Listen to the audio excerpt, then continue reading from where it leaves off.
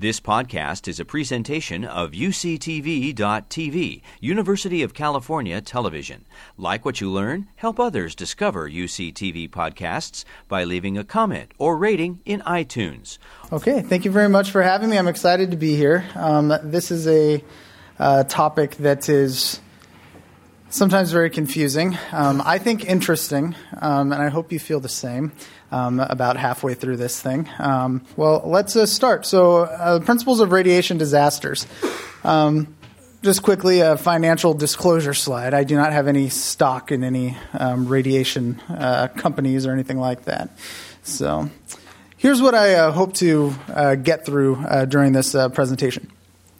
So, learning objectives for this presentation is to know the difference between ionizing and non-ionizing radiation, to understand the different types of radiation exposures and their consequences, to become familiar with the types of radiation threats that exist, to understand the long and short-term health consequences of a radiation exposure, and to become familiar with ways that you can protect yourself during the unlikely radiation event. Let's start off with the very basics. Okay, I'm not a physicist. I'm a physician. And so there's some things about radiation that I will, unfortunately, not be all the way up to date about because, as you know, physicists who specialize in this area of physics are people like Albert Einstein, right? And I'm definitely not up to par with Albert Einstein. But we will nonetheless try to get through at least some of the basics so we can understand what is radiation and what does it do. So the most basic definition of radiation is the subatomic particles, electromagnetic waves that can interact with matter. Matter being you, me, inanimate objects, anything. Okay, there's two different types of radiation that we talk about, and only one of them is really the type that we are focusing on tonight, and that's the ionizing radiation. This is the type of radiation that is powerful enough to affect your DNA and to cause problems with your DNA and break bonds. The low-energy non-ionizing radiation is not powerful enough to affect DNA bonds, and you'll be familiar with some of those types of radiation as well. This slide illustrates the different types of radiation from the non-ionizing side to the ionizing side of the spectrum. For the non-ionizing side, you have things like radio waves and microwaves, infrared, even the visible light spectrum. These are all technically types of radiation, but these radiations are not powerful enough to affect your DNA bonds. It's not going to damage you per se unless it's focused like a microwave, very directly at your person. When you move towards the ionizing type of radiation, we look at things like ultraviolet light. So that's like sunlight. And we're all familiar with things like sunburns, right? That is a radiation injury. You have ionizing radiation and ultraviolet light that is causing injury. And then the type of radiation such as X-rays and gamma rays, these are extremely powerful types of radiations that have uses in medical science, uses in, unfortunately, warfare, and terrorism, and all kinds of different things, mostly good things, especially things like nuclear power, which can be beneficial, but can also something we need to respect and can cause some problems, too, as we'll see moving on. So focusing a little bit more on ionizing radiation, these are divided into really four different types. Alpha radiation, this type of radiation is really not powerful enough to penetrate the skin. It can be stopped just by a sheet of paper and will kind of just bounce right off your skin. This radiation, if you're exposed to it from an external source, is not going to injure you. However, if you ingest this type of radiation, it can be very dangerous. And one of the more dangerous types of radiation, as we'll find, again, moving forward. Beta radiation, this can penetrate and can get just a little bit inside the skin and can cause some problems. Gamma and X-rays, we're familiar with pictures doctors take of us, can definitely penetrate you completely and can get all the way through your body and can cause problems. It can also do things like treat cancer. It can also do things like provide medical professionals with imaging so that they can treat what problems you may have. And so this is a really important type of radiation. And finally, neutron radiation, also very strong penetration, and most of its uses are in nuclear power and nuclear weapons. In terms of how do we talk about radiation, For our purposes, what we're most interested when we talk about the type of radiation or the dose of radiation that we are exposed to is RADS or REM. That's kind of the traditional terminology. Gray and Sievert is their international unit. We're going to probably focus more on RADS and REM because a lot of the literature uses RADS and REM when they're kind of going through the basics of radiation.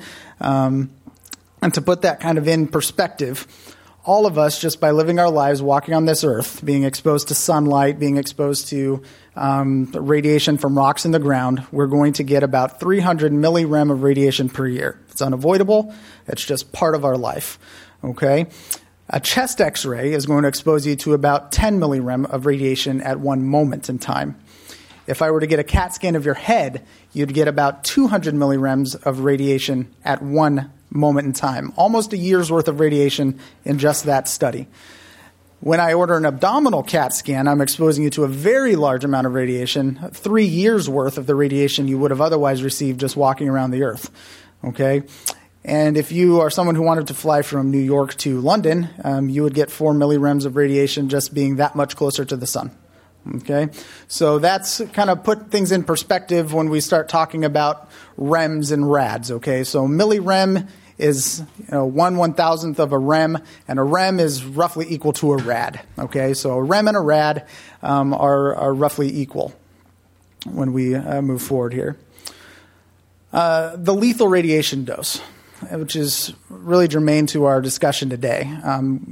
In toxicology, or anytime we talk about poisoning or dosing of even a medication, we'll often talk about an LD50. And what that means is that's the dose of radiation or dose of any substance that it would take to kill half of the individuals who would receive it. So if there were two of us standing here and we each got a dose of the LD50 dose of radiation, on average, one of us would be able to survive it and one of us would not be able to survive it. Okay, for radiation, we're talking about 450,000 millirems, and that's as a single dose at one time. All right, and we remember if we go back to this slide here, we're talking about me ordering 450 abdominal CT scans on you at a single moment in time. Okay, so it's a massive dose of radiation for the LD50 dose. People who are exposed to 1 million millirems, or about 1,000 rads, that dose is considered universally fatal. Okay. So types of exposure, internal radiation exposure.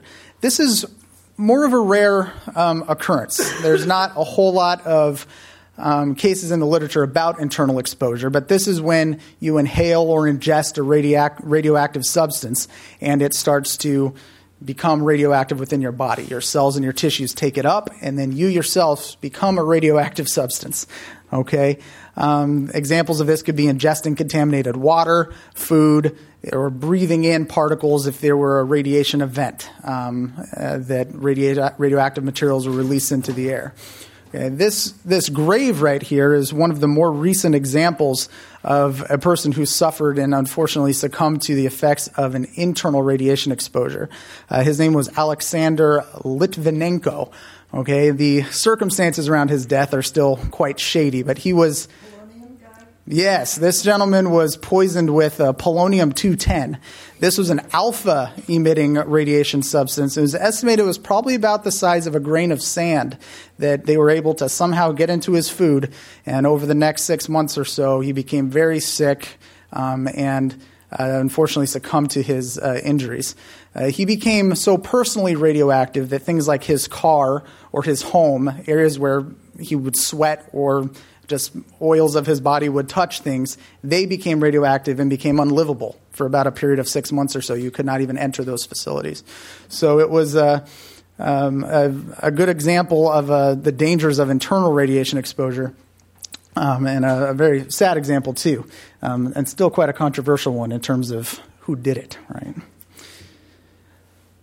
Contamination. So this type of exposure would be if you got a radioactive substance on your person. Okay, so you for whatever reason, were playing with a radioactive device and got some of the radioactive substance on your body. That's considered you're contaminated with radiation. Okay, when you're contaminated with a substance like radiation, radioactive substance, you require decontamination before you're able to be, effectively treated by medical personnel and first responders. And so you would have people approaching you in this type of getup if you were radioactive or you had radioactive contamination. Now, this is in direct contrast to irradiation. I think this is a kind of a key point between contamination and irradiation. All right, when you are irradiated, that means you are exposed to a radioactive substance. It's not on your person, but the radiation from that substance has passed through your body as a field. Okay, this is a more common type of radiation injury, and we see it in medicine from things like radiation therapy from cancer, abdominal scans, or let's say you have to go to the cardiologist to get a stent in your heart, and they're giving you radiation so they can see where they're moving their line to put that stent in your heart. This is irradiation. So you're not getting substances on your body, but the radioactive substance is emitting radiation onto you. Okay, so it's an important distinction, because just because you've had a radiation field pass through you does not mean you need to be decontaminated. Okay, because you don't actually have substance on you. You've just been exposed to radiation. Does that make sense? Because it's kind of a difficult concept a little bit. So what are the effects of radiation? So we'll start with kind of the acute effects of radiation. What can you expect when you are exposed to a radioactive field? These are called non-stochastic effects. And I don't know, honestly, where the term came from, but when you talk about radiation, you talk about the non-stochastic effects and the stochastic effects. The non-stochastics are what happens to you acutely, and the stochastic effects are things that are sequela from later on exposure to radiation. Okay? So cutaneous radiation injury. This is one of the first effects, and maybe one of the more common things that we would see in the medical field from radiation exposures. Okay, oftentimes the reason that we would see an effect like this would be from a person who's undergoing radiation therapy for cancer, and so they're intentionally having radiation beams, shot into their body to kill a cancer. This gentleman. This was on the FDA's website, and he was undergoing a heart catheterization procedure, getting a stent put in his heart. And the thing that's different about radiation burns versus just burns from a fire or something hot is that these burns show up gradually and get worse over time. Okay, so you probably can't see that well in this picture. This is 8 to 12 weeks after his exposure to the fluoroscopy in a cardiac catheterization procedure. He's got this little ulcer right there. Okay, within 18 to 20 months, he's got this giant necrotic ulcer that's shown up, and it became so difficult to treat that they ended up having to surgically remove that dead skin and graft skin onto that area. So it's very painful. It's oftentimes more difficult to treat than just a thermal burn or just a burn from heat because oftentimes its effects are delayed over time and you're not sure exactly how bad it's going to get. Okay. So whole body irradiation or acute radiation syndrome. So this syndrome is specifically a type of syndrome that occurs when you are exposed, your entire body is exposed to a large dose of radiation. Okay? There's 4 phases to the acute radiation sickness or acute radiation syndrome. When you're initially exposed to a large amount of radiation, you have what's called the prodromal stage. Okay, so it's a very transient stage. Depending on the dose of radiation that you receive, the onset could be within minutes or it could be within days. The prodromal phase initially is usually associated with nausea and vomiting and feeling terrible. And then it generally starts to give way, and most people then have a latent phase. Your symptoms improve. You start feeling better, and this can last from hours to weeks until you get to the manifest illness phase. And this is a dose-dependent phase, okay? And this can last for hours. It can last to months. And then finally, once you've had the manifest illness stage, it progresses to death or recovery, depending on the dose of radiation that you received and how you tolerated that dose. The general rule is the larger the dose of radiation, the shorter you progress through these stages. Okay, so if you receive a massive 1,000 rad dose of radiation, your prodromal to death recovery phase could be as short as 48 hours.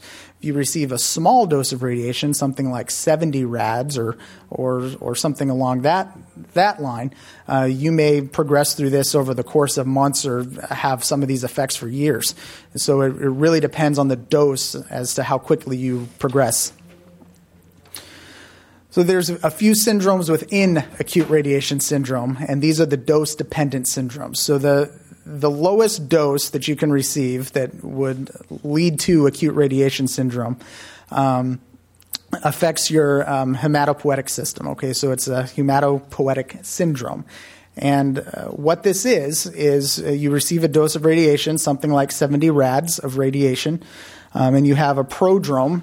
It can last anywhere, or it can occur anywhere from 1 hour to a few days after the exposure, and you start with nausea and vomiting. Okay, this gives way, and you have a latent phase for a few weeks, and you move on to the manifest illness stage. And the manifest illness stage for hematopoietic syndrome is mostly fever and malaise. You probably continue to have some nausea symptoms as well. But what's happening is the radiation dose that you've received has killed the stem cells within your bone marrow, okay, or significantly declined the number of stem cells in your bone marrow. And so what the problem is you have now lost the ability to create cells that can fight infection. You've also lost the ability to create blood products like platelets that can keep you from bleeding. Okay, so that's a big problem when you are dealing with the hematopoietic syndrome, is that you have a problem fighting infection, you have a problem being able to control bleeding. Okay. The death recovery phase can take anywhere from weeks to years. Most people can recover, and some people do start to see deaths around 120 rads of radiation. Okay, I'm sorry. This girl was a victim in Hiroshima. So acute radiation syndrome part 2, this is when you receive a dose anywhere from 600 to 1,000 rads of radiation. And I give some of these spreads because different sources give different doses of when they feel that this kind of comes on.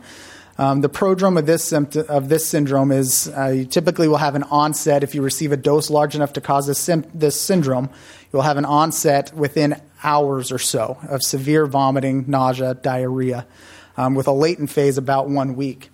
This experiment here is actually, this photo is a recreation of an experiment that took place at Los Alamos, where a physicist named Louis Slotin was exposed to a large dose of radiation and gave him something close to a gastrointestinal syndrome when you read about his effects afterwards and how he finally succumbed to his radiation dose.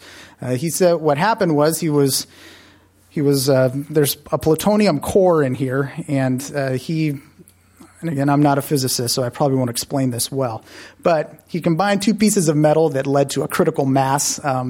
And the people who witnessed this said the entire room started to glow blue. Okay, and he dropped this core immediately, and the radiation stopped. However, he immediately, within a few hours, started to develop severe nausea, vomiting, diarrhea, and eventually died from intestinal kind of necrosis. Okay, so his gut finally gave out. Okay, and ended up succumbing to his injuries. So, like I was just explaining with that last case, the manifest illness stage of the gastrointestinal syndrome, you have severe diarrhea, fever, malaise, and this is because your bone marrow, you still get the effects of the hematopoietic syndrome and the gastrointestinal syndrome, both together now, so your bone marrow and your GI lining, your gastrointestinal lining of your stomach and your intestines have now both started to die. And so you'll have problems with infection still because your bone marrow has been affected. And you'll also have dehydration and electrolyte imbalances. And this syndrome, because of the dose of radiation to cause it is so high, is typically fatal to everybody who receives it within 2 weeks. So acute radiation syndrome finally has a third subset called the cardiovascular neurologic syndrome. This is a universally fatal dose of radiation, somewhere in the order of 2,000 to 5,000 rads of radiation at once. This gentleman, also unfortunately a Los Alamos victim, he operated one of these mixing for lack of a better term, pots, I guess, and there was plutonium within these. And he turned on the mixer, and the plutonium combined and let forth a big burst of radiation, upwards of 2,000 rads of radiation. And he immediately fell to the floor and started saying, "I'm burning up," and started to have bad vertigo symptoms and became confused. And unfortunately, within 35 hours of being exposed to that massive dose of radiation, he passed away. Very, very sad case. The civil case surrounding this actually was going up until somewhere in the 2000s. They were still fighting a civil case about this incident. So again, the manifest illness stage can occur as quickly as 5 hours from the exposure. And again, you get all the effects that you would have from the hematopoietic syndrome and the GI syndrome, but you also have a central nervous system effects as well at this point. And all of these things happen a lot more intensely and a lot sooner. Okay, so you die pretty quickly from hypotension or shock, which is your heart is affected. You go into comas, you have seizures, and again, infection and dehydration can also be a problem. And it's universally fatal within 3 days. Okay. And so how can we tell? Let's say we don't really know what dose of radiation you did receive, and you come in saying you were exposed to a radiation source. Okay. The way that we can prognosticate or find out how you're going to do despite being exposed to this radiation is looking at what's called the Andrews lymphocyte nomogram. Okay, this is a kind of a plot that can help us figure out, based on your lymphocyte count, how severe the dose of radiation was.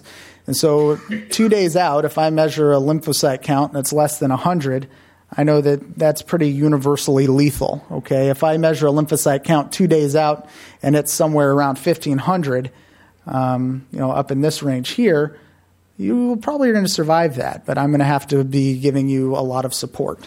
Okay.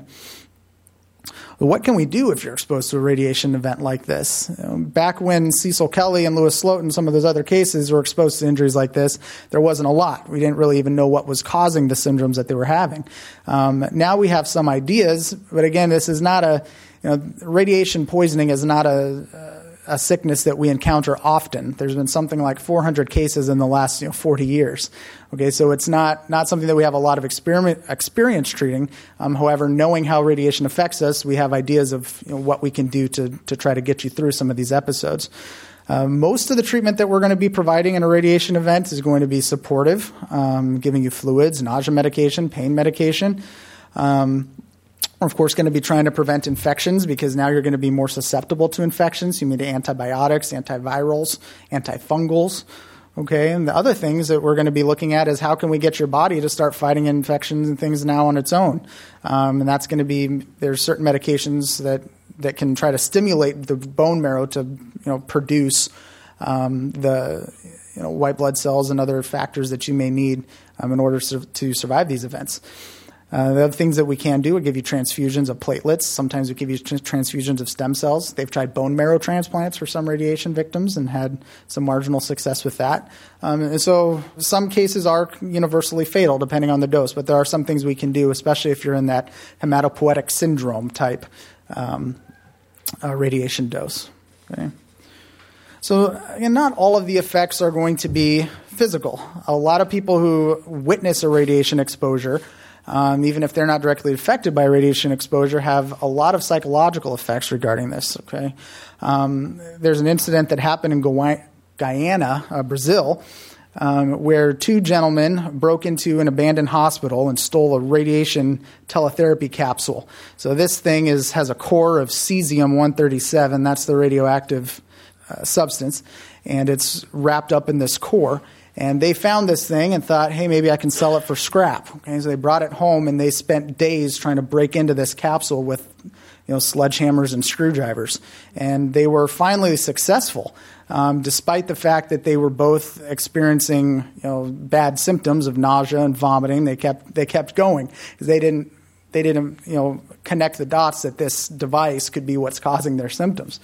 And so they finally got this stuff out, and this is a blue glowing substance, as most radioactive substances are, blue and glowing, and they thought it was amazing. And so they brought it to the local scrap dealer, and the scrap dealer said, this is great, and the scrap dealer brought it home to his children. His children picked the stuff up and said, what is this glowing substance? It's so fun. They painted their faces with it.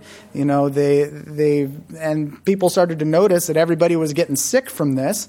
And so the wife of that scrap dealer finally said, you know, something's going on, and they brought him to the hospital, and they finally figured out, you know, this is probably radiation poisoning, and this is a capsule that's used to treat people with cancer. And so unfortunately, there were about 4 deaths from this exposure. I believe this scrap dealer did not die, but his wife and child did die, and there was a few others that died as well. Overall, there was only about 250 people who were actually exposed to this. However, the population, just knowing this story and knowing that they lived in this area, pretty much all showed up at the hospital and wanted to get screened for a radiation exposure. Okay, and when you're in a small community like Guyana, Brazil, you have 125,000 people who now are panicking, thinking that they've got a radiation exposure. It can, you know, put the brakes on your normal operations pretty quick.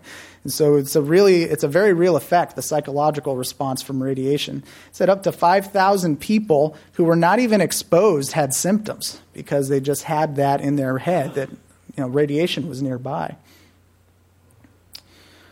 So let's talk about some of the stochastic effects. Okay, the long-term effects of radiation. Anybody know who this is? Yeah, Marie Curie. She's won 2 Nobel Prizes for her research in radiation, one of the first women to win a Nobel Prize, and did a lot of great research in radiation that really, you know, propelled our science forward. Unfortunately, at the time, she didn't know, as nobody did, that radiation could have deadly health effects.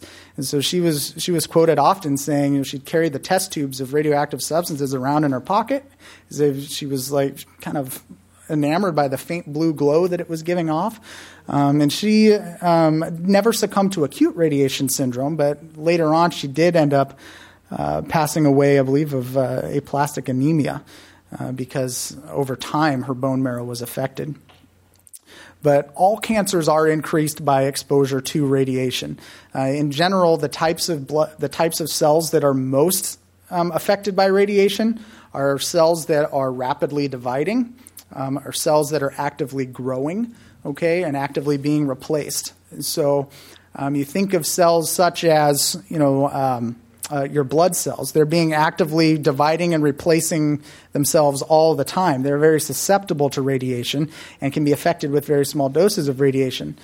You think of your neurons. Those are cells that do not divide often, if at all, and they take a lot larger doses of radiation to be affected by it. Okay, and so we tend to see cancers in areas where you have rapid cell division and rapid cell growth. Okay, there are some prenatal effects to radiation, as I'm sure many people are aware. As the fetus is growing and dividing, again, rapid cell growth, rapid cell division. If you provide a big dose of radiation during that time, you can cause some birth defects, and some of them can be fatal, and some of them can lead to miscarriage. And again, we also already talked about mental health consequences of radiation.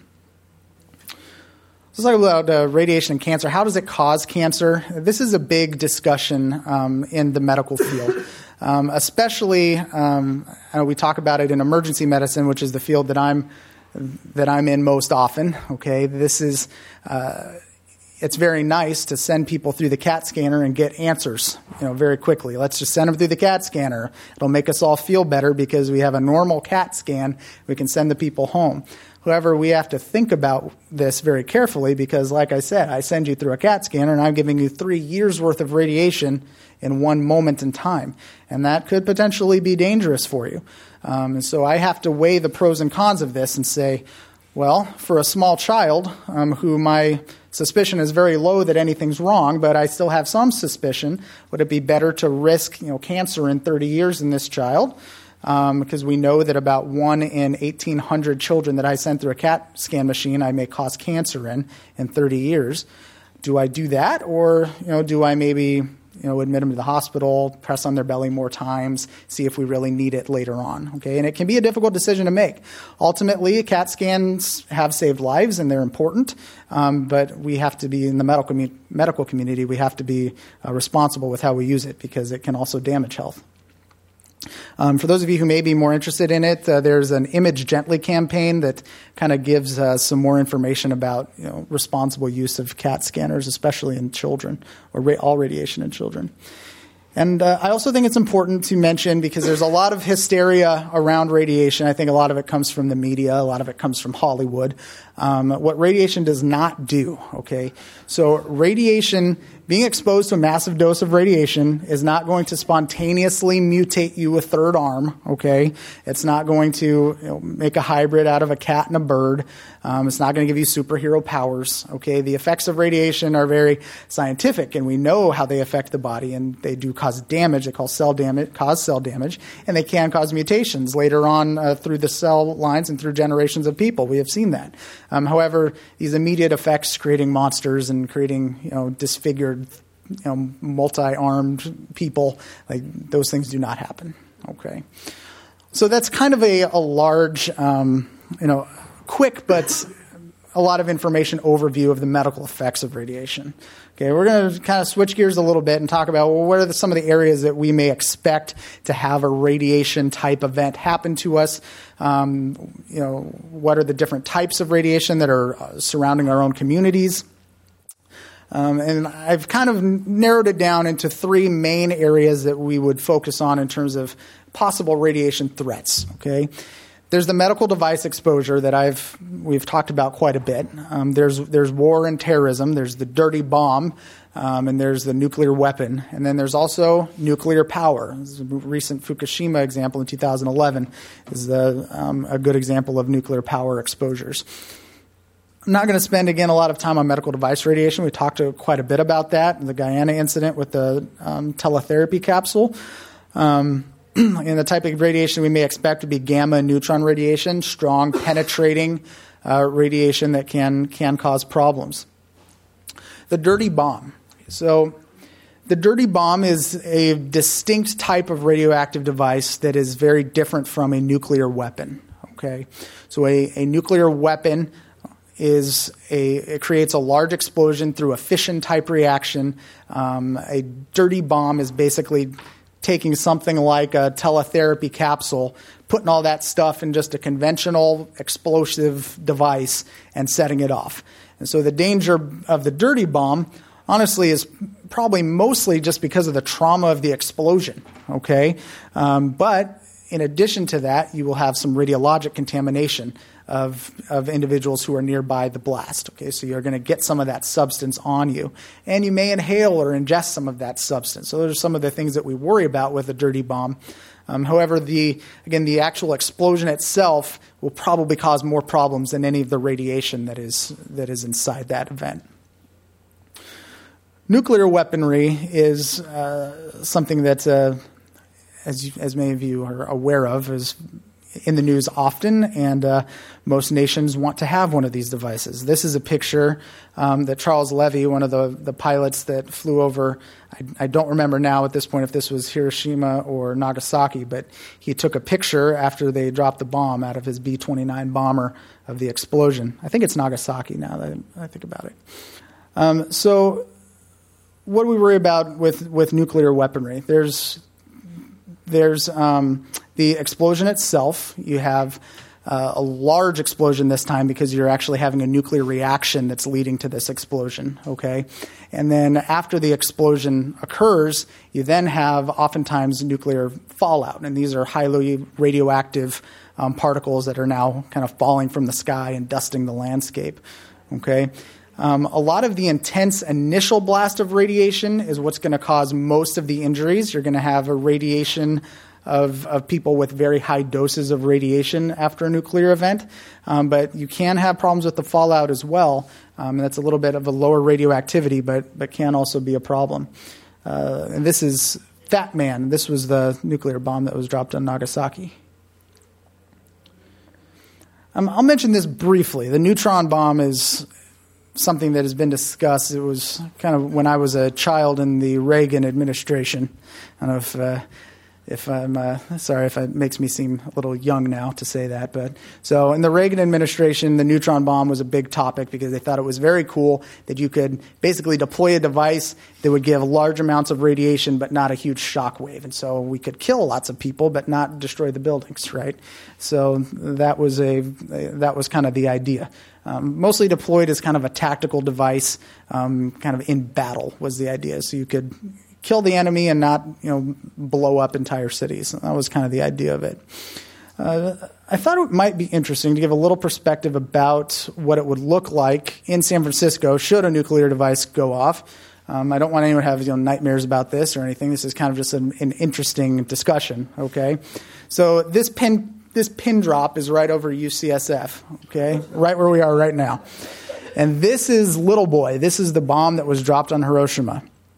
And if that bomb were dropped right on UCSF, you can see that the fireball itself is not incredibly larger than any other bomb that we would have, but the fireball itself is this orange area, and that would definitely take out the block, okay? The shock wave and thermal burns would probably extend, out past Golden Gate Park and getting pretty close to Geary Boulevard. That's a Little Boy, the first nuclear weapon that was ever deployed in combat, okay? The largest nuclear weapon that was ever deployed as a test bomb was called Tsar Bomba. It was a 50-megaton device that was deployed by the Soviet Union. And this was a test bomb. This was never used in warfare, but it was detonated. And you can see that fireball alone would encompass the entire city of San Francisco. And you would have third-degree thermal burns out to Fairfield. Okay, it's a massive explosion. The Soviets at the time said they had been able to rig a bomb to be 100 megatons, and that bomb they thought could maybe get thermal burns almost to Santa Rosa. I mean, that's a massive explosion, but that bomb was never tested.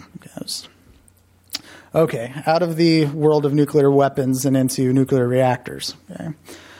This is one of the more pressing issues because we've seen these nuclear reactor events happen a few times in our history. Think of instances like Chernobyl, instances like Fukushima and 3 Mile Island. And nuclear reactors are actually being decommissioned in the United States at a reasonably quick rate. The most recent one to be decommissioned was down here in San Onofre. That reactor has been decommissioned. They no longer have it. The only one in California now is Diablo Canyon. This is Diablo Canyon Nuclear Power Plant, and that's a few hundred miles south of us. So what do nuclear reactors do? The idea is for any power plant, how can we effectively heat water to turn a turbine and then create electricity? Nuclear reactors use enriched uranium to do this, and the benefit of it is it does not take a whole lot of fuel to heat this water, create the steam, turn the turbines. However, the downside of it is this fuel is very, again, radioactive and deadly. So if it's not contained appropriately or you have some sort of disaster where the cooling mechanisms fail or the rods melt or something like that happens, then you've created a public health disaster. The Japan tsunami in 2011 was our most recent nuclear reactor event. The earthquake itself actually did not cause any damage to the reactor. What happened to cause the damage was the tsunami afterwards took out their cooling systems. And even though they had emergently shut off their power or shut off their nuclear reactors, there's still residual heat from the nuclear rods that they were not able to effectively cool. And this led to explosions in three of the reactors. So there's a lot of hysteria, a lot of things. These are some things that I just got by typing into Google Fukushima nuclear explosion. Okay, these are websites that said, the days of eating Pacific fish are now over. The California coast is now going to be a dead zone. A plague of damaged thyroids is coming. Fukushima is the end of humanity. Okay, so there's a lot of misinformation and a lot of hysteria and panic that can be occurring from any nuclear event, and Fukushima is no exception. So what actually happened at this event? So again, there was no damage actually from the earthquake. The heat from the reactors that they were not able to cool because their cooling mechanisms failed ended up creating hydrogen explosions in their reactors. This is reactor number 3 that had a large explosion. And there were a few sequelae of these explosions. The first, of course, is you get radiation release into the air. So after the explosion in reactor number 2, there was a large release of radiologic substances, mainly cesium, into the air. But luckily, they had actually evacuated the population of that area 3 days before that happened, so there was very little effect to the population from that. In terms of the actual plant itself, when the explosions occurred, this is reactor number 1 after the explosion, there were no actual radiation casualties. There were 6 workers who received doses of about 25 rem, beneath the level that would cause the acute radiation syndrome that we discussed, but still significant amount of radiation. In terms of the population of Fukushima, there were 146 total workers who received 10 rems or greater of radiation that the health officials are going to be following closely probably for many, many years. Okay, but the rest of the Fukushima population received maybe 1 rem over a lifetime is what they are estimating. So over the lifetime of people who continue to live in the Fukushima area, they may receive about an abdominal CT scan worth of radiation extra in their lifetimes that otherwise with just normal background radiation they wouldn't have. And what about all this about the days of eating Pacific fish are over and our coastline of California is going to be affected? Probably a little bit overblown. There is measurable increases in radiation from this event in the waters off the coastlines of the West Coast. However, most of the radiation increase has actually probably been caused by nuclear weapons testing over the last 50 years and not so much from this exact event. So we probably have more radiation floating in the ocean from nuclear weapons testing than we do from this Fukushima event. They do show that fish caught off the coast of Oregon do have increased levels of radiation, but still probably insignificant to cause any damage to humans. This gentleman from an oceanographic institution said, people are making irrational decisions about spending time at the coast or attributing starfish deaths to Fukushima. Dental x-rays and airplanes have greater exposures than what we are measuring in the water. Okay, gives a little bit of perspective of kind of what we're dealing with. The UN Scientific Committee on the Effects of Atomic Radiation said that radiation exposure following the nuclear accident at Fukushima did not cause any immediate health effects. It is unlikely to be able to attribute any health effects in the future among the general public and the vast majority of workers. So this event, up till this point, has been very well contained, and they're still, even now, working to continue to contain this event. But up until this moment, they've done a very good job at containing it, and unlikely that we're going to be seeing many problems or many health effects. So let's bring it home a little bit. What about a radiation event that occurs in our city or something like that? What do you do? How do you keep yourself as safe as you can and protect your family and friends? Okay, so if a radioactive event were to occur and you were already inside your home, what you should do is get to the center of the home, away from ceiling, away from walls, because this is where radioactive substances would tend to accumulate. Turn off anything that would bring air into your home and wait for instructions. Okay? If you are outside, again, one of the most dangerous effects of radiation would be to inhale it or ingest it. So cover your mouth with a cloth or a towel. Get to a building immediately. Before you go inside that building, you should take off all of your clothes that are contaminated. And it's been shown that most contamination from radioactive events, actually from any contamination event, whether it be radioactive, chemical, biologic, most contamination can be removed simply by taking off your clothing. Okay, so getting inside, removing your clothing, getting clean clothing on is important. Once you're inside, it will be important to stay inside until you hear otherwise from a health official. Okay, we call this sheltering in place, and this is why it's so important. San Francisco, we talk about this all the time because of earthquakes, but it applies to any sort of disaster, and that is disaster preparedness. Having this home kit with water, medical supplies, food, things that you know are safe and not contaminated is very important. Tap water in these events, typically thought to be safe to use to decontaminate yourself, but you probably shouldn't drink it until you're told by the health officials that it is safe to drink. Okay? And so up until that time, bottled water is kind of the preferred or stored water. Other things that you can do to protect yourself during an event, we talk about three things that decrease your exposure to radiation or can increase your exposure to radiation, and that is time, distance, and shielding. So the time effects are pretty linear. So if I stand in front of 1,000 rads for 5 minutes, well, not 1,000 rads. That's incorrect. If I stand in front of something that's producing 5,000 rads an hour for 10 minutes or 5 minutes, I'll receive twice the dose at 10 minutes than I would at 5 minutes, okay? And if I stand for 20 minutes, I'll get twice the dose as I would at 10 minutes, okay? It's a linear effect. In terms of distance, this increases your dose exponentially. So if I stand at something that's producing that much radiation, and let's say I'm getting 10 rads standing 10 feet away, if I get 5 feet away, I'm going to get something like 40 rads, okay? So it exponentially increases the closer you get. Then, of course, shielding is extremely important. All of you probably experienced getting an X-ray and having the lead put on you to help shield from radiation. Again, depending on the type of radiation, that will be more effective than others. And alpha radiation can be stopped by a piece of paper. Gamma radiation may penetrate through a foot of concrete, okay? So it can depend. And then this device here is called a Geiger counter, okay? That will let you know if something is radioactive, okay?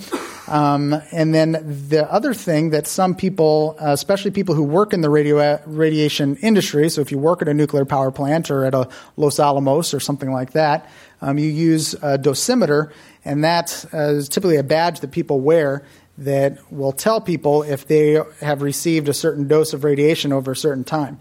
And so it'll change a color, let's say, once it reaches some threshold of 10 rads or something like that. Okay.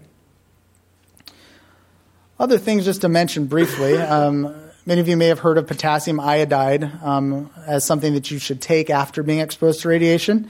This does have some use. It's been shown to be effective for specific types of radiation. Specifically, iodide 131 is a radioactive iodide. And the idea is it's going to protect your thyroid if you take this. It will protect no other part of your body, and it will protect you from no other type of radiation other than radioactive iodine. Okay? And the idea is it's going to saturate the thyroid gland with the non-radioactive iodide that you take before your thyroid gland takes up that radioactive iodide, okay? And it's going to protect from future cancers is the idea. And finally, just a quick note about half-life, okay? So you'll hear the half-life of radiation, and what does that mean? So half-life means, roughly, it's the time it takes for 1/2 of the radioactive substance or radioactive atoms to disintegrate. So it's not a fixed starting point. It's not a fixed ending point, okay? I may come across this radioactive substance after 1 billion years, and I would start measuring the half-life at that moment, even though it's been decaying for 1 billion years, okay? So it's not a moment, it's not a fixed endpoint or a fixed starting point. And just because something has decayed for a half-life doesn't mean that it is now a safe substance either. Okay, it's still radioactive. It's just half as radioactive as it was at the beginning of the time you were measuring it. So to put things in perspective, these are all substances that were released in the Chernobyl event. Okay, the radioactive iodine, its half-life is 8 days, so it can become inert pretty quickly.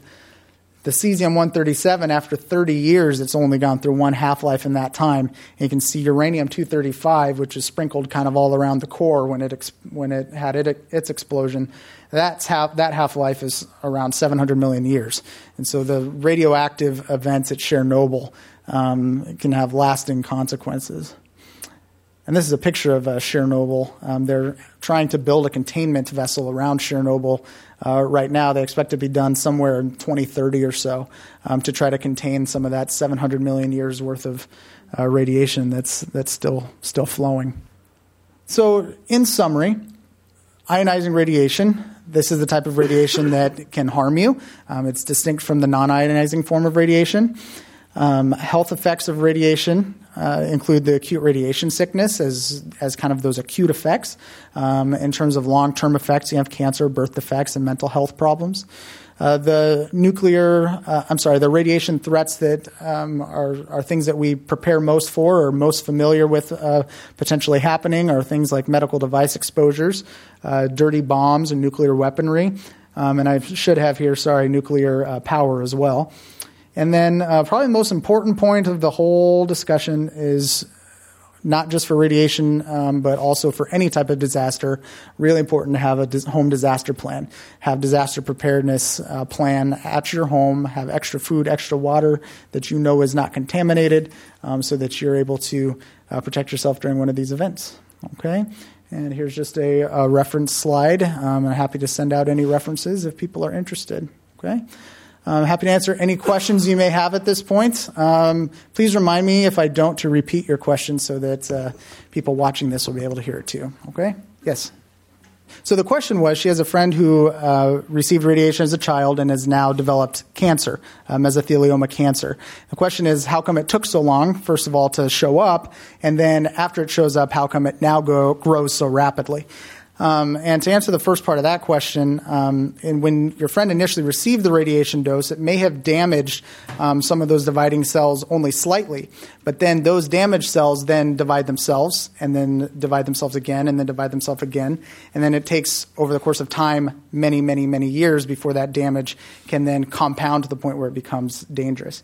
In terms of why now it's growing so quickly, I'm not sure that I could answer that question intelligently because I'm not an oncologist or a cancer doctor. I don't have a whole lot of experience treating cancer itself. It is. It's a long latency period. I agree.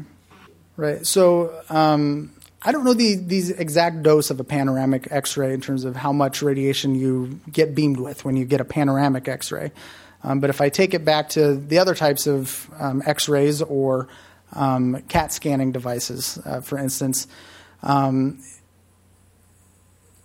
So you're looking at receiving a large dose of radiation at one time, and that dose in and of itself is going to increase your exposure or your possibility of cancer long-term down the line. Okay, and again, for someone who is very young, so as a small child, their risk of developing cancer 30 years from now is going to be higher than an adult who receives a dose of radiation from a medical therapy from them getting cancer later on. And so, for instance, I tend to be much more liberal with an 80-year-old who I want to look inside their belly than I am with a 2-year-old. Okay, because I know that first of all, the cells of a child are going to be dividing faster, and therefore they're more susceptible to radiation.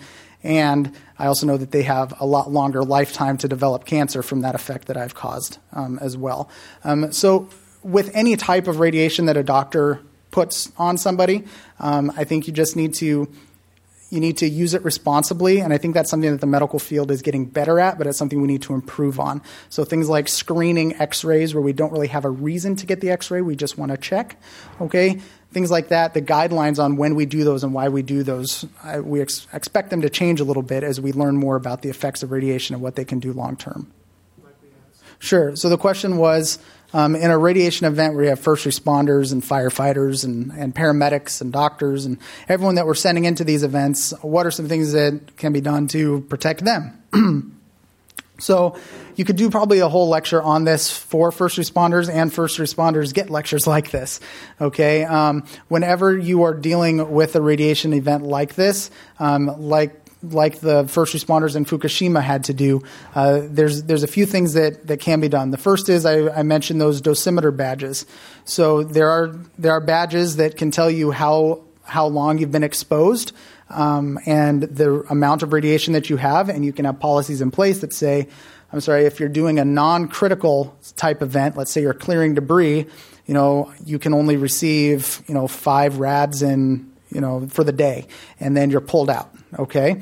And your little dosimeter badge can tell you that. Whereas you may have a higher threshold for somebody who's doing life-saving work. You may say, well, you can receive up to,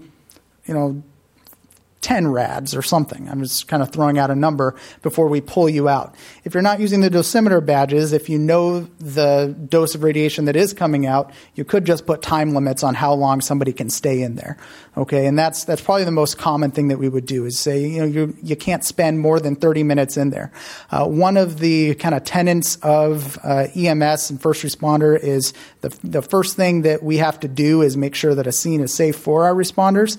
And if a scene is deemed unsafe, if we're not able to get in and out of that scene, obviously there's always risk, but if, generally speaking, you're not able to get in and out of that scene with your personnel intact, we won't go into that scene. We won't initiate it until we are sure that we can be safe. The question was, does UCSF specifically have a role in a radiation disaster event?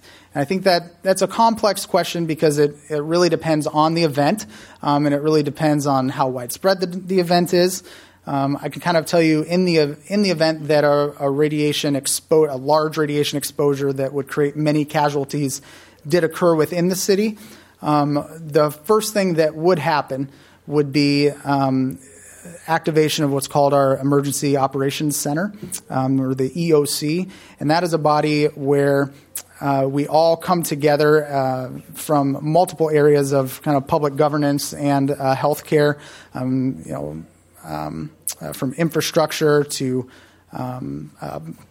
law enforcement to EMS to fire. We kind of get in this room and we strategize ways to manage this event from a central station. And in any sort of large event, not just UCSF, but every hospital would be receiving patients, and every hospital has been, I don't have all the numbers, but every hospital kind of knows, based on a casualty number, how many patients they may expect to get. And the Emergency Operations Center would be really key in making sure that no single hospital is overwhelmed with patients, and that we're spreading the casualties out equally. If we get to a point that is overwhelms the city, then we're starting to talk about federal disaster response and state response, and then we start getting really into the weeds about it. But in terms of what UCSF itself would do, I don't know their specific disaster plan for radiation exposure, but they would definitely serve a role in the city if there was some sort of large radiation exposure where we expected a lot of casualties. If you have any other questions, feel free to come approach me after, and we're happy to answer some more. Otherwise, thank you very much for your time. I appreciate it. You've been listening to a podcast by University of California Television.